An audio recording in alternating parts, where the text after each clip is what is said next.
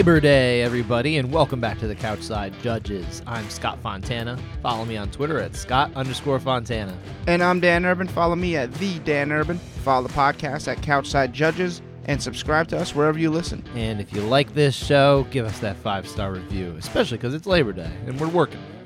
And head on over to abcboxing.com to read the scoring criteria, because that's what we're going to talk about.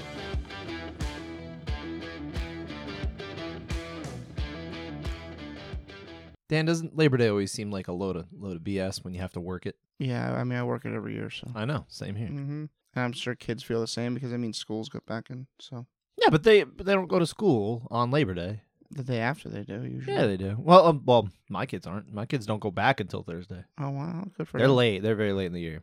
I feel like that's the way it should be. You shouldn't start before Labor Day, because then you go back for like another 3 days. It's like, what's the point? But I mean, some school districts, obviously, we're talking about kind of New Jersey, but I know in different parts of the country they were back like a month ago. Yeah, that's kind of crazy. I always think that's absurd. Doesn't feel right. Yeah, it doesn't. Like you already got summer now. This is when you should be, out at the beach, not sitting in a classroom. I agree. Jersey for the win. But you actually weren't in Jersey the last few days, my friend. You were in unfriendly territory for typically for a New Yorker. Well, not that we're New Yorkers, but you know what I mean. Well, New York sports fan. We were in Boston. Yeah. Saw Rutgers beat Boston College. I understand that was a pretty good comeback. Yeah, it was. I mean, it wasn't the greatest football from either team, but it was a fun game. I got roasted. I look like a lobster right now. You don't look that bad, my friend. You should see my leg. Oh, yeah. You know what? Now I'm seeing your arm and the contrast with the part of your sleeve that was covering it, and yeah, it is. So there's swollen. There's a distinct shade of red mixed with your freckles, and then right past your the crook of your elbow on the inside, it looks like you lathered up in milk. Yeah, I got fried. Your face doesn't look so bad. I think that's really what it is. It's deceiving when it's cool out. Yeah, I got a sunburn in the middle of October in Charlotte at a Panthers game. That was not expected. It's the worst. Yeah, but and so that wasn't the only game, right? You went to saw Fenway. It was a Red Sox Rangers game on Thursday. You must have been to Fenway before. As a kid, yeah. Oh, never as an adult. No, okay, no. I've actually been twice in the last 12, 13 years. So it was pretty cool. Got a Pedro Funko Pop they were giving out. Okay, so that was cool. I know you love your Funko Pops. Yep. Where is it? I think it's downstairs somewhere. No, you didn't add it to the collection I didn't bring over it here up yet. No. All right, but a good trip overall. Yeah, it was fun. Despite the burning. Despite this, yeah. All right. Yeah, I didn't have much going on. We went to a couple barbecues. Nice. That was fun. Kids had a good time. Nice. Worked. Nice. Gonna work again. Not nice. Labor Day. Papers got to come out. Just the way it goes. But But I did, of course, catch up on the fights later. You also didn't watch the fights like me. I watched the last 2 fights live, but I really was kind of catching up on work at that point because I was granted the chance to go in an hour later than normal, start my shift a little later. Mm-hmm. Still work the same amount of time, but just to get a little bit of chance to go to this barbecue at a buddy's. But yeah, I was following along, and I was able to watch the last 2 fights of the night. Of course, the main event being Ciryl Gane's victory over Tuivasa, which I understand you didn't get to watch the whole fight, no. but you saw what happened. You saw pieces of it. Honestly, it was a really good fight. I thought it was, especially for a heavyweight fight, this was high caliber. Well, that's good. That's the way it should be. Mm-hmm. Definitely not one of those fights where I would have been like, man, this should have only been 5 minutes. No, it didn't seem like that. Mm-hmm. And usually, and I always, when I do bring that up, I always point out that I'm usually talking about people beyond the top 10, realistically. Once you get into that top 10 range, the talent level there is much higher. And I think typically the fights do end up reflecting that. More often than not, we've had Derek Lewis fight against Francis Ngannou. We all remember that one. We know how that happened. But yeah, I mean, I think what we had here was, I wouldn't say it was typical, but it was on the higher end of a typical top 10 heavyweight fight, where it was actually a pretty darn good fight. There was it was mostly Ciryl Gane winning, right? 5 rounds at a time, he's winning every round. We're not going to talk about any contested rounds here, but there were distinct moments where you knew that Tuivasa was very dangerous in there and could easily end the fight at any moment, especially in the second round when he drops Gane. Yeah, I guess he always posed a threat at some point. But ultimately, the thing that I kind of observed, especially, was when he started attacking the body. And I mean, this isn't any sort of expert analysis here. This is just anyone could have seen. Like once he starts hitting the body, it's like Tai Tuivasa is not reacting very well to it. That kind of softer midsection. Okay. Probably looked like an area that he was going to attack. His kicks that he was yeah. The kicks were doing really well, but he obviously, you saw the finish with that punch combo there, which included a nice little hammer fist to the back of the head while Tai Tuivasa was standing up. What the heck was that? Hammer fist to the head. I don't know. He saw a target and took it. Yeah, an illegal target. It wasn't a legal target. An illegal target. Now, it's always tricky, though, because you have the situation, like, Tuivasa is really badly hurt, right?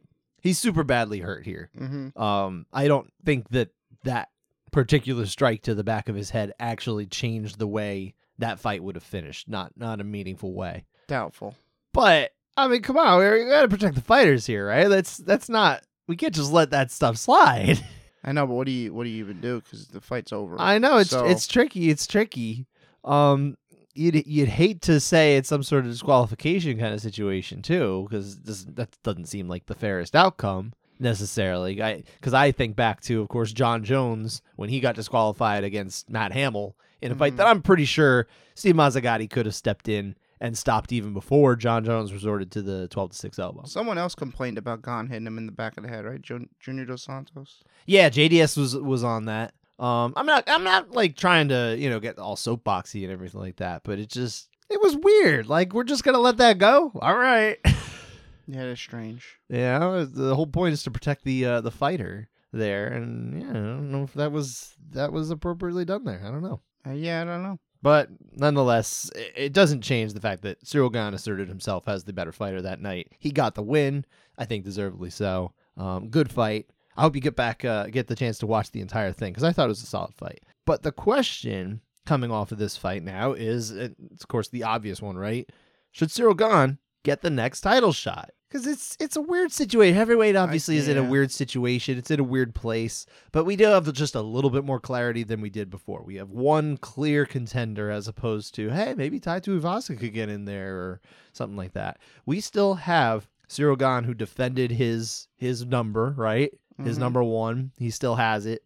And we have two fighters who are of a higher profile than him probably in Stipe Miocic and John Jones. Are they going to fight in December like I think UFC's hoping for? I believe it when I see it. I'm really of that mind. I don't know where you stand on it, my friend. Yeah, what they keep saying December. I keep hearing December. The rumored time for Jones and Stipe. I guess if that happens in September, and I don't know what you do with that. September. I'm sorry, December. And he also got Blades, who just got a kind of a technically he got a win over. It's not a loss. You're Tom right. Aspinall. It does go down on his record as a victory. If they were gonna do a title fight or interim title fight, since Francis is still hurt, I really wouldn't hate the idea of, I think, what you're building to, right? The Blades gone. That as an interim title fight? Yeah. I'm on board with that as an interim fight, especially if we don't really know when Francis Ngannou is going to come back. It just feels more dirty doing it now, having already done it last year. Yeah. I think if it wasn't for last year, I'd been like, well, yeah, okay. It makes some sense. Make another title. He's not going to be fighting for a little while. This could have been an interim title fight, realistically. And Tai Tuivasa told me as much last week. He's like, yeah, I think it makes sense for it. He's like, it's definitely not. But yeah, I mean, it did make some sense to do that here. And if that's the case, I mean, we're still talking about, regardless, someone with a belt or someone without the belt, we're still talking about the number one heavyweight on the planet who's not Francis Ngannou. But it still is tricky because we just don't know what's going on with this Jones and Miocic situation. Is it actually going to happen again? I'll believe it when I see it. I still feel like the division ought to move forward, and just if that happens, great. I mean, is Stipe holding out for Jones? I don't know what he's doing. I feel like Stipe, just my read on the situation from afar, I feel like he's just like, you know what? I don't need to do this. You come up with something that I want to do, I'll do it. Okay. That's what I feel like he's at. He seems very happy. He's made good money, I think. He doesn't seem like he spends lavishly. I don't think he necessarily loves doing things in the limelight. I mean, he literally is a firefighter who just kind of goes about his business as one of the boys most of the time, right? I think that's what he likes to do. I think he likes to be that. and he doesn't need this. But if there's an opportunity and it's something he likes, then yeah, he'll come back. That's how I read it. Yeah, it makes sense. But I don't know. I haven't spoken to the man to know that, But like you say, I think it makes sense too. But we'll see. I do hope that they can find some way to move the division forward one way or the other. I feel bad for Curtis Blades because I think he's done enough on the whole. Take away the Tom Aspinall fight, I still feel the same way. He's done enough on the whole to justify being in a championship fight at this point. All right. So I wouldn't hate that. That of course wasn't the other. That wasn't the only big fight that we had in Paris the other day. That was Robert Whittaker getting the win over Marvin Vettori. Clear victory, good victory. Looked really good in there against someone who's. It's not always easy to look good against Marvin Vettori. I don't think. No, I thought he looked really good. Like he had Marvin Vettori on the defensive, confused. It seemed actually he didn't have an answer for it. He probably did. He did a lot better against Marvin Vettori than Israel Adesanya did in either of the times he fought Marvin Vettori over the course of 8 rounds. Mm-hmm. Now granted, there is one of those rounds in that fight we're actually going to be talking about. So we'll get to that. But yeah, it's definitely a really good performance from Bobby Knuckles, and it's just he's in another weird spot too because he's definitely better than everybody else at middleweight. He just is. Yeah, we know that. There's other people that he could fight that are coming up, but he's almost like the champ below the champ in the sense that he's just turning everybody else away. Yeah, but it's just through 2 fights.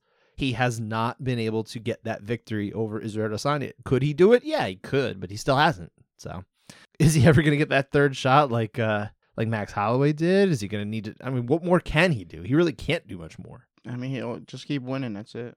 I guess. Or the other option that he's talked about as well, maybe going up to 205. Yeah, if he wants to, I'll support that. Yeah, anytime they're cutting less weight, I'm very much in favor. He's not a big guy though. I mean, you saw him next to Vettori. He didn't necessarily look. I know that's actually more interesting than middleweight. What, moving up to 205? Moving up to 205. It'd be interesting to see what he could do because I think the wrestling element that he can mix in there as well is a little different than a lot of the top guys at that weight in the UFC, especially. So yeah, it'd be interesting to see. But yeah, I whatever he wants to do, I think we already know that this is definitely one of the best middleweights of all time. He has distinguished himself as somebody really special, but not quite special enough to the point to be better than Israel Adesanya, which I think speaks volumes to Adesanya. Oh yeah, Adesanya's. I mean, for middleweight for him to get a quicker title shot, I think Adesanya would have to lose twice to Pereira. Yeah, I think so. He's got to be Pereira's biggest fan at this point, right? Yeah, it'll be tough though otherwise. So, what about the French fans? Like, I don't know if you got to watch enough of the card. I had no sound, so I really couldn't hear. I was on the train watching. Oh, you were watching the fight. Okay, you mostly watched the rounds and a little bit of the fight. Yeah, I didn't have headphones. I didn't want to disturb the people around me, so I had no volume. Well, I bet they're disturbed enough. They're coming from Boston. No, I'm just kidding. I like Boston. Yeah, honestly, I was very impressed with the passion and the way that the fans got behind it. I mean, I shouldn't be at this point when they go to these other territories outside of the United States. They're always more vociferous. They're more into it and everything like that, and almost put most American crowds to shame in a lot of ways. So, but it was really refreshing to hear them get behind it. There was definitely a sizable Italian contingent there for guys like Vettori and Alessio Di Chirico. They came out in force for them as well. And then you had now there's this sense that maybe they'll end up in Italy doing an event in Italy at some point when they can find a venue. So hopefully in the next couple of years they actually make it over there and can do a decent Coliseum. Yeah, I was thinking that too. Just build a little makeshift. Put lines around it too. Yeah, they should. Russell Crowe could come. He's not doing too much now. He was in the MCU, right? Was he? Yeah, well, okay, maybe you didn't see the most recent one. He was in the Thor film, new Thor film. Yeah, but doing a really terrible Italian accent in that movie, actually. Nice. Yeah, not so good. And I like Russell Crowe, but that was just not good. We did have a solid amount of contested rounds on the whole, 8 out of 24, which is put the percentage at 66.7, 2 out of 3. Not a bad one. Not a bad percentage necessarily. I think typically we're talking about a 70 to 73, so we're really just like one round off. And we'll get to this in just a moment because we'll get to that fight, but there is one round before we'll talk about the big one. There was unusually a 10-10 split. Unbelievable. It kind of is unbelievable. It's unbelievable in that it even happened. Because I'm catching up. Like I said, I went to this barbecue, trying to catch up on things that happened, and I'm looking and putting in the round scores on my little data sheet there, and I see 10-10. I'm like, what? Like, is that an error? I couldn't believe it. I literally just couldn't believe that it actually occurred, and I'm like, all right, now I need to find out what happened. So, well, we'll get to that, I guess, in a moment, right? We'll just get to that. Let's start with the fight. Let's set up the fight in contested rounds. William Gomez got the win over Jarno Aarons. Majority decision, 2 29-28s and a 29-29. Which, oh my gosh, how are we getting a 29-29? That's ridiculous. Two of these rounds are split, actually. So let's talk about first round 2. What is happening in round 2, sir? It's actually pretty wild. Not in the sense of being a slugfest round.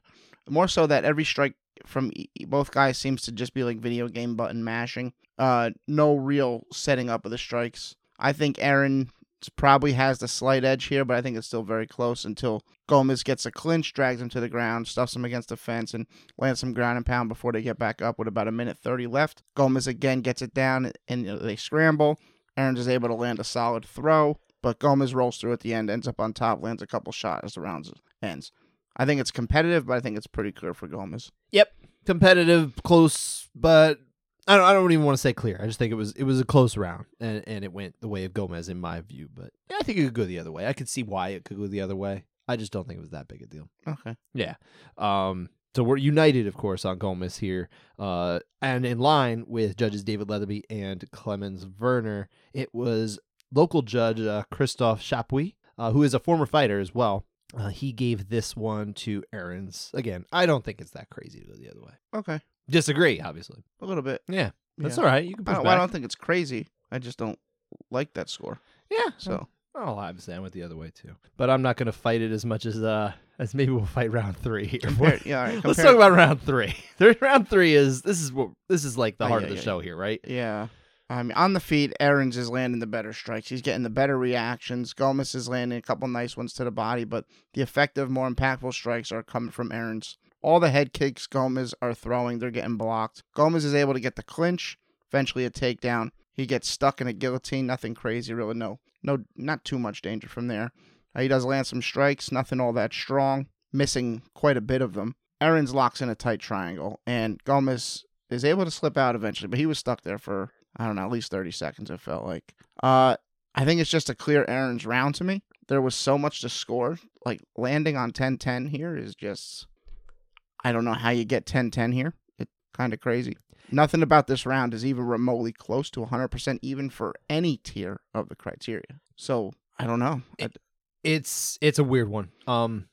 This is absolutely not what we were taught when we went to ABC training. A round like this is not the type of thing that we would have been taught to consider as a 10-10 round. Even if, just for some reason, you have effective striking and grappling, you somehow end up, that's 100% equal. Effective aggression is not equal in the slightest. The one that's actually working towards the finish of the fight is Aarons. He's locking in triangles. He's going for the guillotine.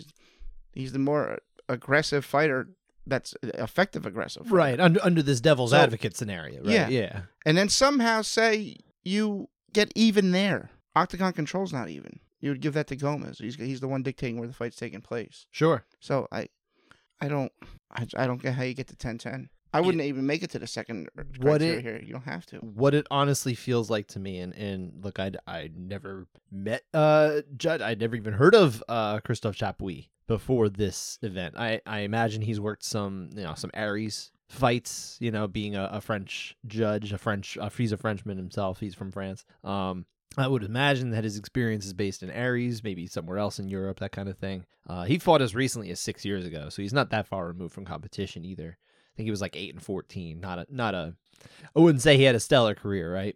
And I didn't even recognize any of the names when I was looking over his record. But nonetheless, this is a man who's fought. He's trained, he's fought, he understands the sport. What it feels like to me is he locked up. It just feels like he locked up under the lights, under the pressure, and just couldn't pick a winner. He just couldn't. I don't know that. I really don't. But that's what it certainly looks like as an observer. And that tells me that this guy was not ready to be judging the number of fights that he was judging on a UFC card. I don't know. Now, in France, they have their own commission, right? So it's not like the UFC acting in their own commission, as I understand it. This wasn't like a Mark Ratner kind of deal where Mark's just kind of running the show, more or less, in place of a commission, right? He's working with the commission just the same way he would any other commission. I'm sure they listen to him to whatever degree they would, right? Any commission would. We know some commissions maybe are more workable than others, Texas.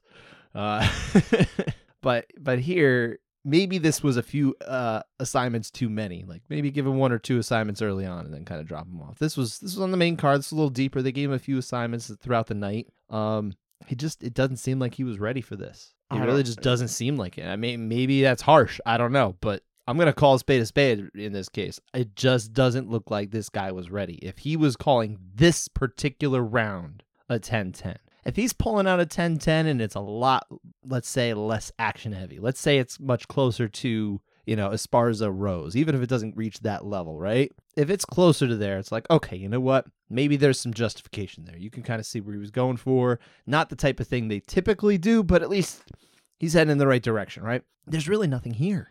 I think you can defend 10-9 Gomez easier than you can 10-10. Probably, yeah. So, 10-10 is not the score they don't want, like, ever. I think in the sense... in this situation. I think it's easier to defend the other way in the sense that, like, it's much easier to put, something on one side of a knife or on the other side of the knife as opposed to bouncing it on top of a knife. Because that is really the fine point of where a 10-10 needs to kind of sit. Like, they need, just change the ruling. You can only give it 10-10 in partial rounds. That's it. What are you talking about? Change how 10-10s Oh, given. you're saying they should change the ruling. Yeah. I thought you said they it. just changed the ruling. I'm like, what are you talking about? That was just the KBC. How do you get a 10-10 in this round? I don't know. It would be nice if they would actually make it more clear that, yeah, this is realistically only supposed to be for rounds that do not go the 5-minute distance. I think that would be okay. Because otherwise, we do have these 3 different elements. And I guess in theory, you have to have something on the books for if literally nothing happens. 2 men stand across from each other and they look at each other and don't move, right? Yeah, if they both and they sit because the down, moment crisscross applesauce. Literally, the moment someone moves toward the other person, if like one guy is chasing him and nothing else happens in that entire round, that guy is being more aggressive. Yeah, but then you got the is it effective aggression? That is true. So, that you know what? Fair point. Absolutely fair point. It is not effective aggression necessarily. You might win it on octagon control. I guess in theory, because you'll be. But nonetheless, that just doesn't. That's not a thing that happens, and that would be a total gross negligence on behalf of the referee as well. I mean, you got to start warning for timidity at that point, making things happen. So it's kind of we're talking about a situation that's just not going to present itself. I mean, there was just so much going on in this round. This is not the round to put the 10-10 out there. It's just not. And we've been saying for what 2.5 years now we've been doing this show. Like a 10-10, this isn't, you just don't see them at this level. They don't actually happen. And then sure enough, something comes along and everyone's going to remember this and be like, see, 10-10. And I saw, I was kind of scrolling through social media trying to see how people reacted. I didn't go deep into it, but there were some people that were like, yeah, that you're ridiculous for putting the 10-10 out there. And then there were some people that were like, hey, good for him for trying, I was like, no.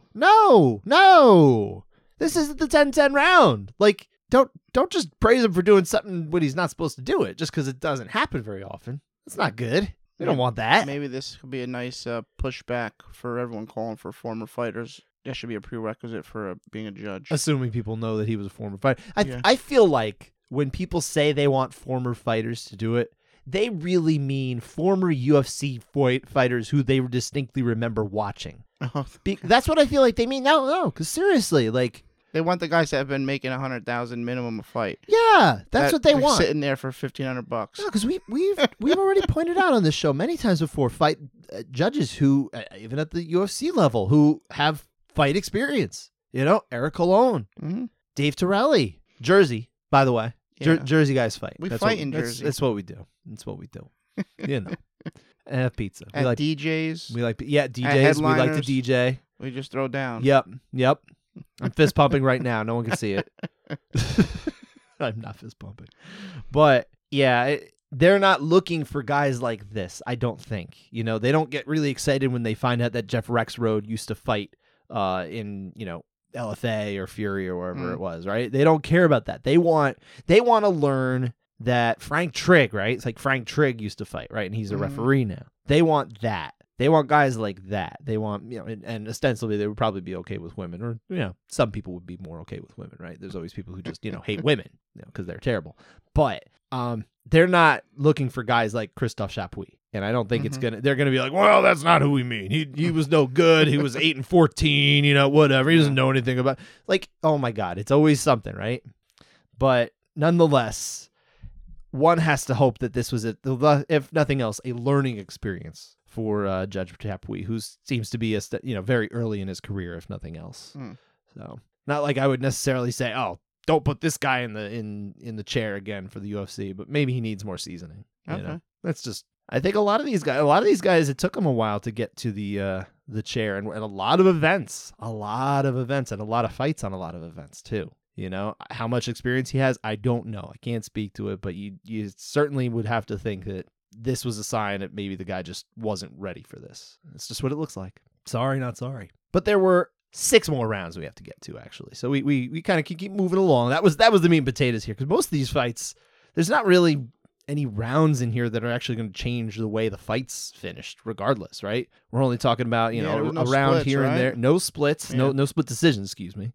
It's all a bunch of unanimous decisions and a fight that ended early. So let's start with the co-main event, actually. Robert Whittaker getting the win again over Marvin Vettori, and 30-27 twice and a 29-28. We're talking about round 1. At least this was, this is a round of consequence. Round 1 is always, more interesting if they're split because, hey, it changes the way things can go from there. So let's talk about round 1, sir. Yeah, it was a competitive round. I saw some, after watching this round, I watched it. I actually watched this entire fight. I would hope so. Fight. Right, but I saw the Twitter tweets coming in saying how very close it was. Like, I don't know if it was that close. The round or the fight? The round. Okay. I thought it was a competitive round. I thought Vettori, he was in Whittaker's face most of the round, but Whittaker's the one that's landing the stronger strikes, countering very well, good leg kicks. Vettori, to me, it seemed like he was missing a lot, or if he was connecting, they were at the very end of his punch with almost no steam on him. Not really impactful, just grazing at that point, I would say. I didn't really see much effect there. I thought Vettori had a decent minute where he does connect with a good head kick and a couple solid punches, but outside of that, I think it was all Whittaker. So I'm 10-9 Whittaker. Honestly, I saw it a lot closer than you did. I actually totally get why this was a very close round. I really I didn't struggle with it. I think I felt pretty decent about Whittaker, but it was a close one, and I think Vettori did have some really solid lands, which you alluded to, right? But on the whole, I liked Whittaker's body of work there. So I'm united on Whittaker with judges Mark Collette and Howard Hughes. It was Clemens Werner who was in the minority here. Very rare for Judge Werner, by the way, who is just sharp as heck, right? But listen, I mean, he's got the cage side view, so maybe these strikes that look to me like they're missing or just barely grazing his opponent. Absolutely. Maybe they're better close up. Absolutely, he's really one of the sharpest judges. I was in the watching world. on a phone on a train, so you were absolutely not the greatest way to watch these. I have no problem with it going one way or the other, but I think Whittaker was the right call, and ultimately it doesn't make a difference because Whittaker does take control even further as we go deeper into this fight.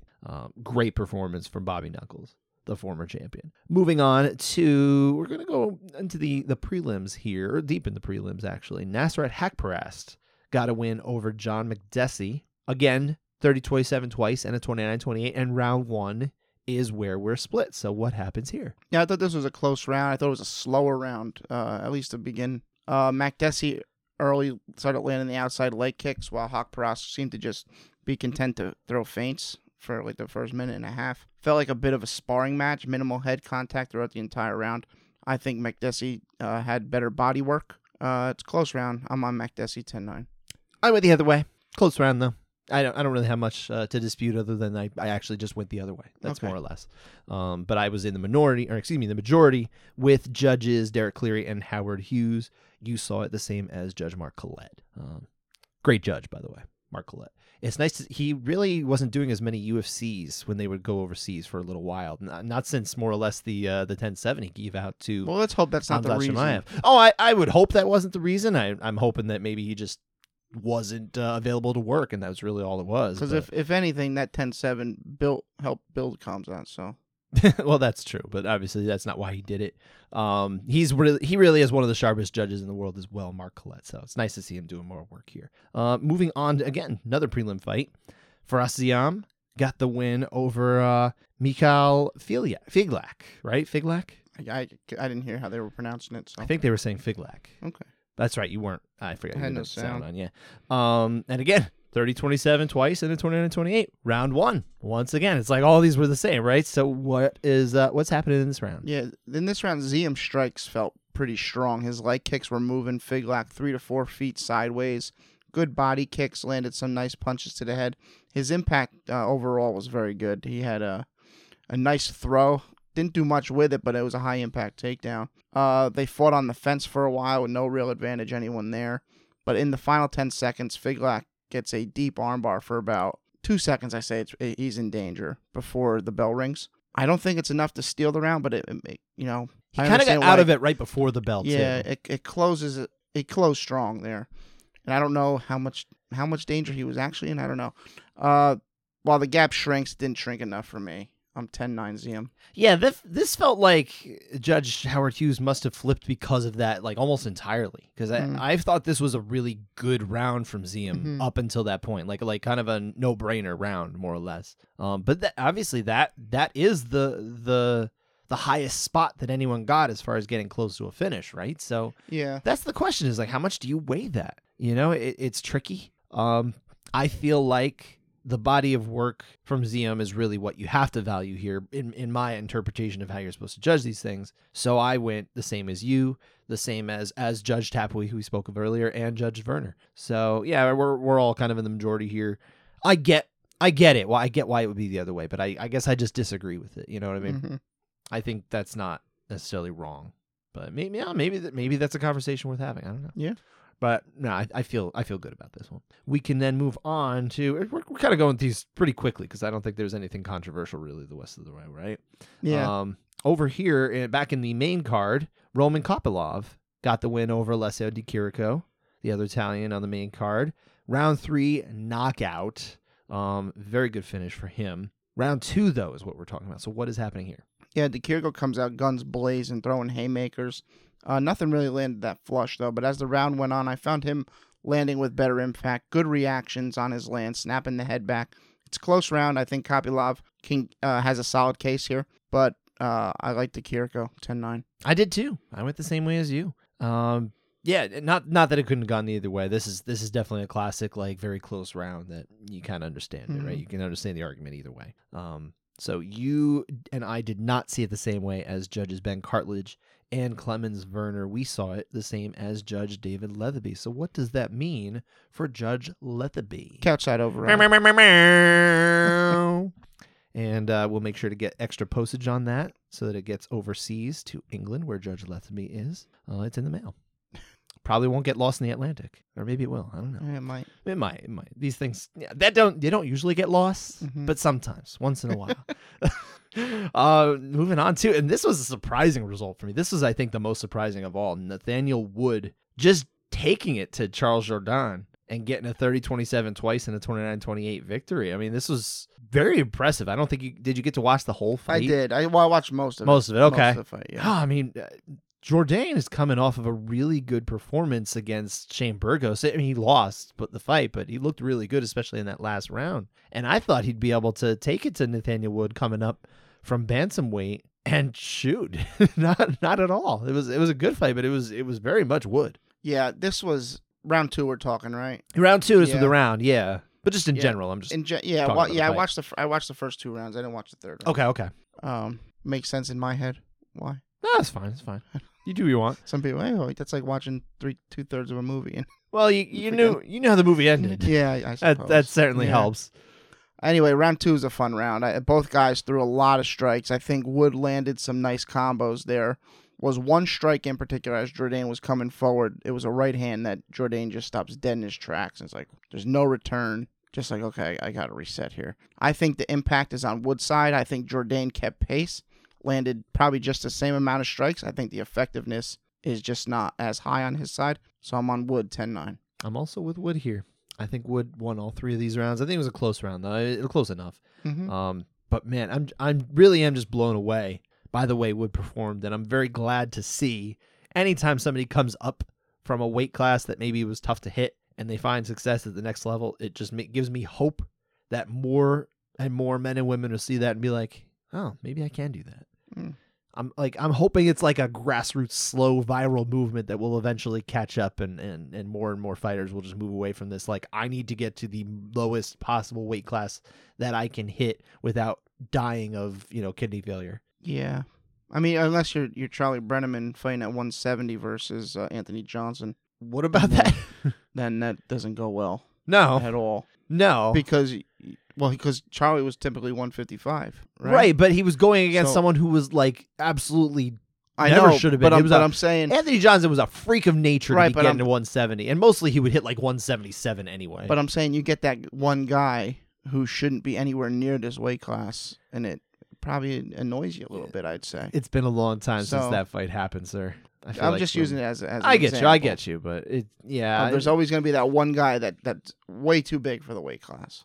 But even at that, like a lot of somehow makes weight. a lot of the absolute biggest ones, the biggest guys who actually get down, like if you look at when California releases the percentage of weight gain on the next, the day of the fight, whenever they have events there, if you look at the fighters who gain like 14, 15, 16% of their mass, like in that really dangerous, like upper level kind of range, they're not winning the fights. At some point, I think it's diminished returns. Oh, definitely. I think I will in no way advocate for fighters to put on this much mass anyway, because it's still not that great. But I feel like if you're a fighter who's trying to cut down, you only put back like 10 to 12% of your mass before it starts to get kind of problematic for you anyway. So you gotta keep in mind how low you can get from like the weight that you'd prefer to be at, and if it doesn't work out, stay up. Maybe it'll work out better for you there, as it did, obviously, for Nathaniel Wood. So there's so many examples, Anthony Smith, Thiago Santos. These guys came up and they ended up fighting for the belt and that kind of thing. There's so many. Dustin Poirier, Conor McGregor you could put in there too. Nate Diaz. Nate Diaz is fighting this weekend. He's the same kind of thing. He's fighting at 170 now, Yeah, I feel it. Well, I don't feel that's a success thing. I don't want to make 155. I mean, sure, but I mean that's in his case. But look at Dustin Poirier; he became a lot better when he was not draining himself. So I just hope more and more fighters will realize that. But anyway, back to this fight. Yes, I had Wood. You had Wood. Judges Howard Hughes and Ahmed Korchi, they had Wood. It was Mark Collette who was on his own, seeing this one for Jordan. No problem there. I don't have a problem. And then the last round here is Nasruddin Imavov, who trains in France. He is, I believe he's Russian, but, he was received well by the French fans. All the French fighters won, by the way. Oh, did they? Every single one of them. I think it was 6 on the whole, if you count Imavov. I didn't even look to see where anyone was from. Mm-hmm. But no, the Italians lost. Italians 0-2, French 6-0. But yeah, he got the win over Joaquin Buckley, who came out pretty strong in the third round, but it was 29-28 twice and a 30-27. So he kind of already lost the fight by that point. When he came out a little stronger for round 3, which, hey, what happens in round 3, sir? Yeah, well, he emptied the gas tank in this round. I did watch this entire fight. He needed a finish. Mm-hmm. So he was looking for it. He landed some big shots throughout the round. Imavov landed some good knees to the body in that clinch situation there. A couple good ones at distance, but I thought Buckley was landing with more immediate impact. 10-9 Buckley. Yep, same here. Imavov, yeah, he was tired, but mostly I just don't think he was landing with enough pop to get the round, even if he was still in it, even in kind of a more depleted, tired state, right? Yeah. I don't know. What you don't think he was what? No, I thought I didn't even think he was depleted. To be honest, I thought Buckley just won. No, it looked to me that Imavov was actually just kind of tiring. You didn't see it that way, huh? I didn't see him tiring. Okay. I saw Buckley making sure he had nothing left. Maybe that was at the end of the fight. That's how I felt. All right, fair enough. But anyway, so we saw it the same way. Nonetheless, on as far as the score, the winner of the round, 10-9 for Buckley, same as Ben Cartledge and Mark Collette. It was Derek Cleary, our lone American judge who flew out, who saw this one for Imavov, which, yeah, I could see it. I could see it, but I think I feel much better about Buckley. Sounds good. Mm-hmm.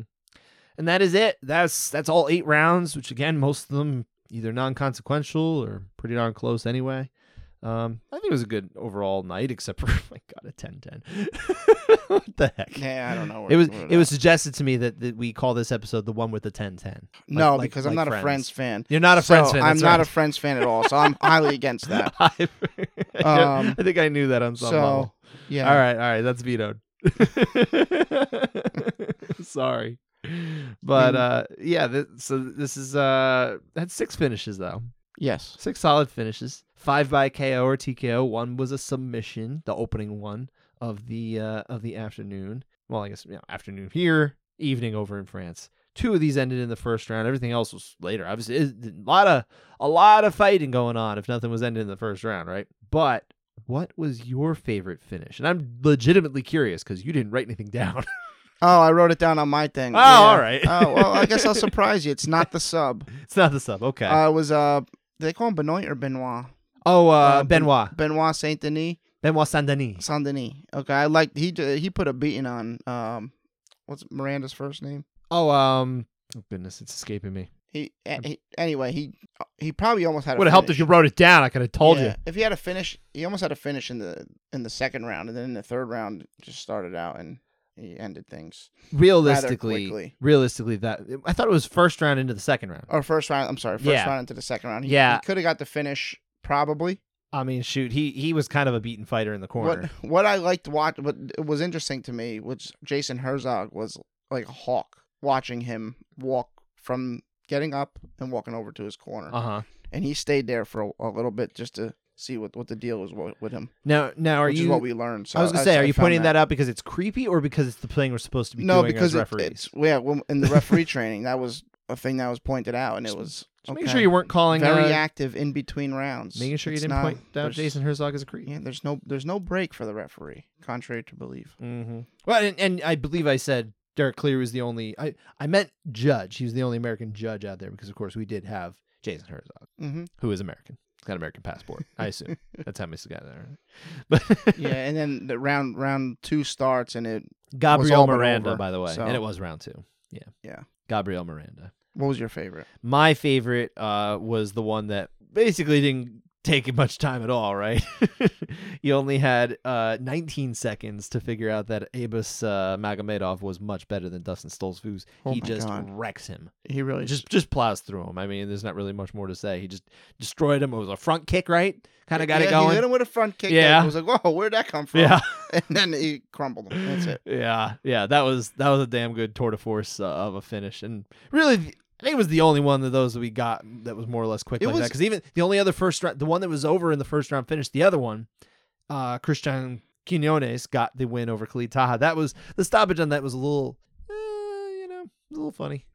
Wait, which one was that one? Oh, Quinones got the win over Taha. You don't remember that one? Did you? I do remember. I did watch it. Yeah, I'm drawing a blank on it actually. It wasn't like the worst stoppage, but would have liked to see it maybe go a little longer.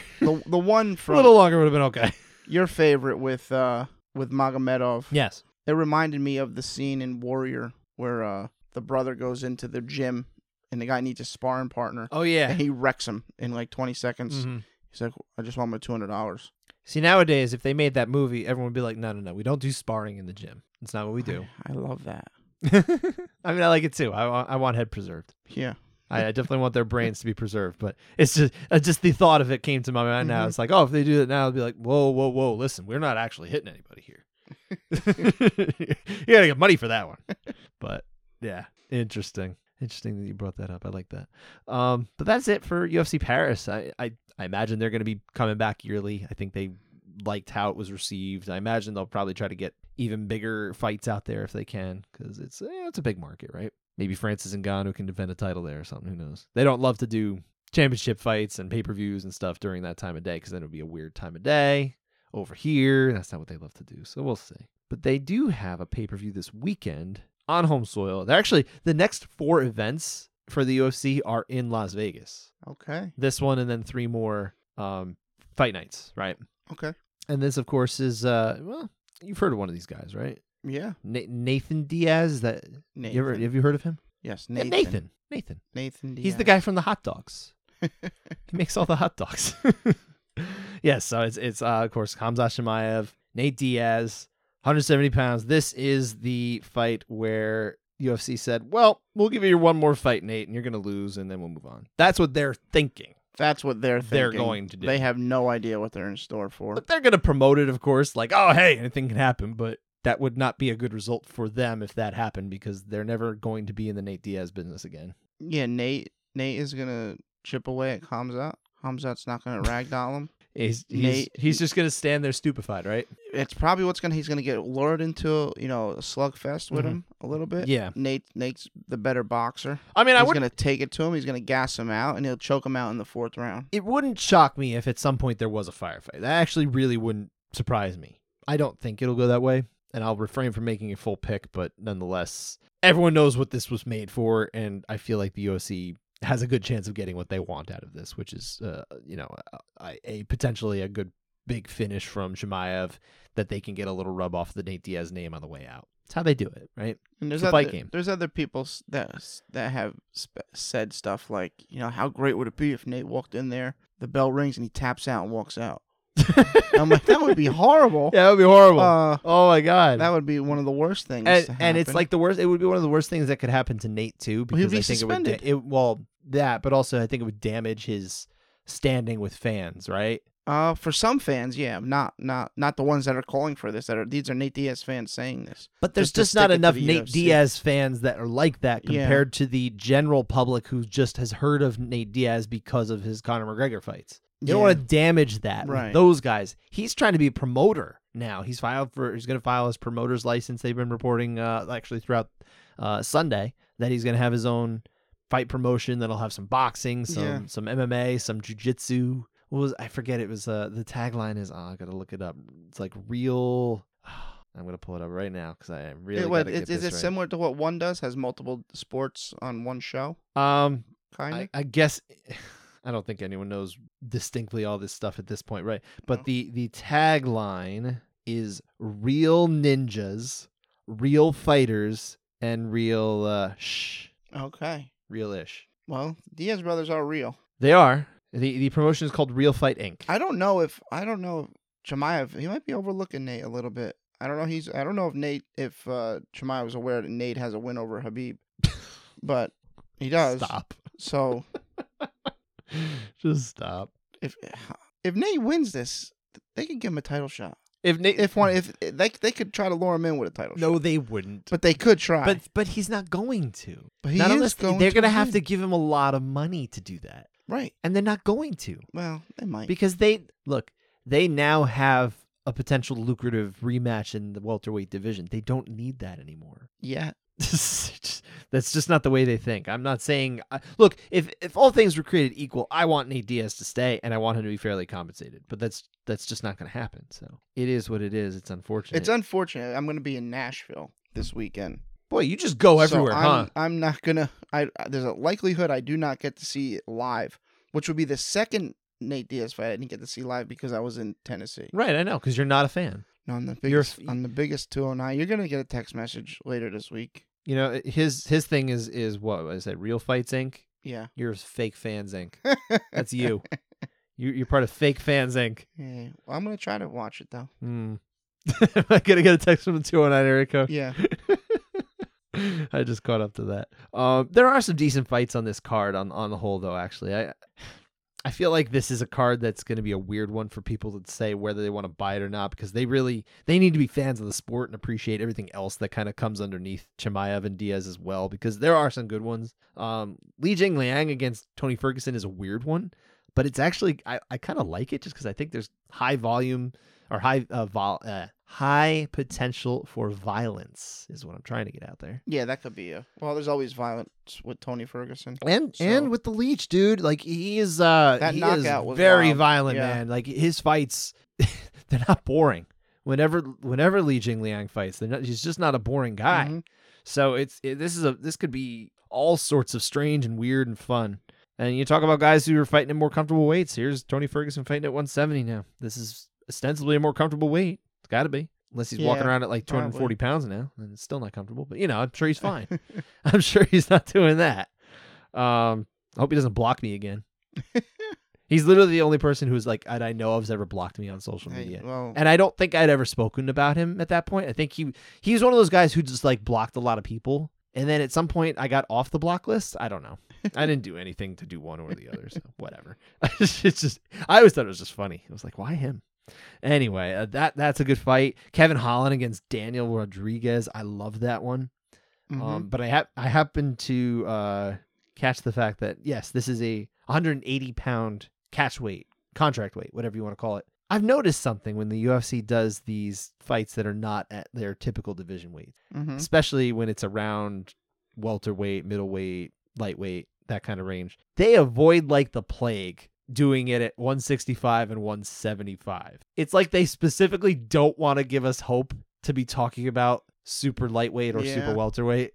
It's interesting. It seems purposeful as I'm catching on to this, and it's a few times that they've gotten close and they're like, no, 180. Just you got to move 5 pounds away from it. Maybe this is just better for them. I don't know, but it feels purposeful.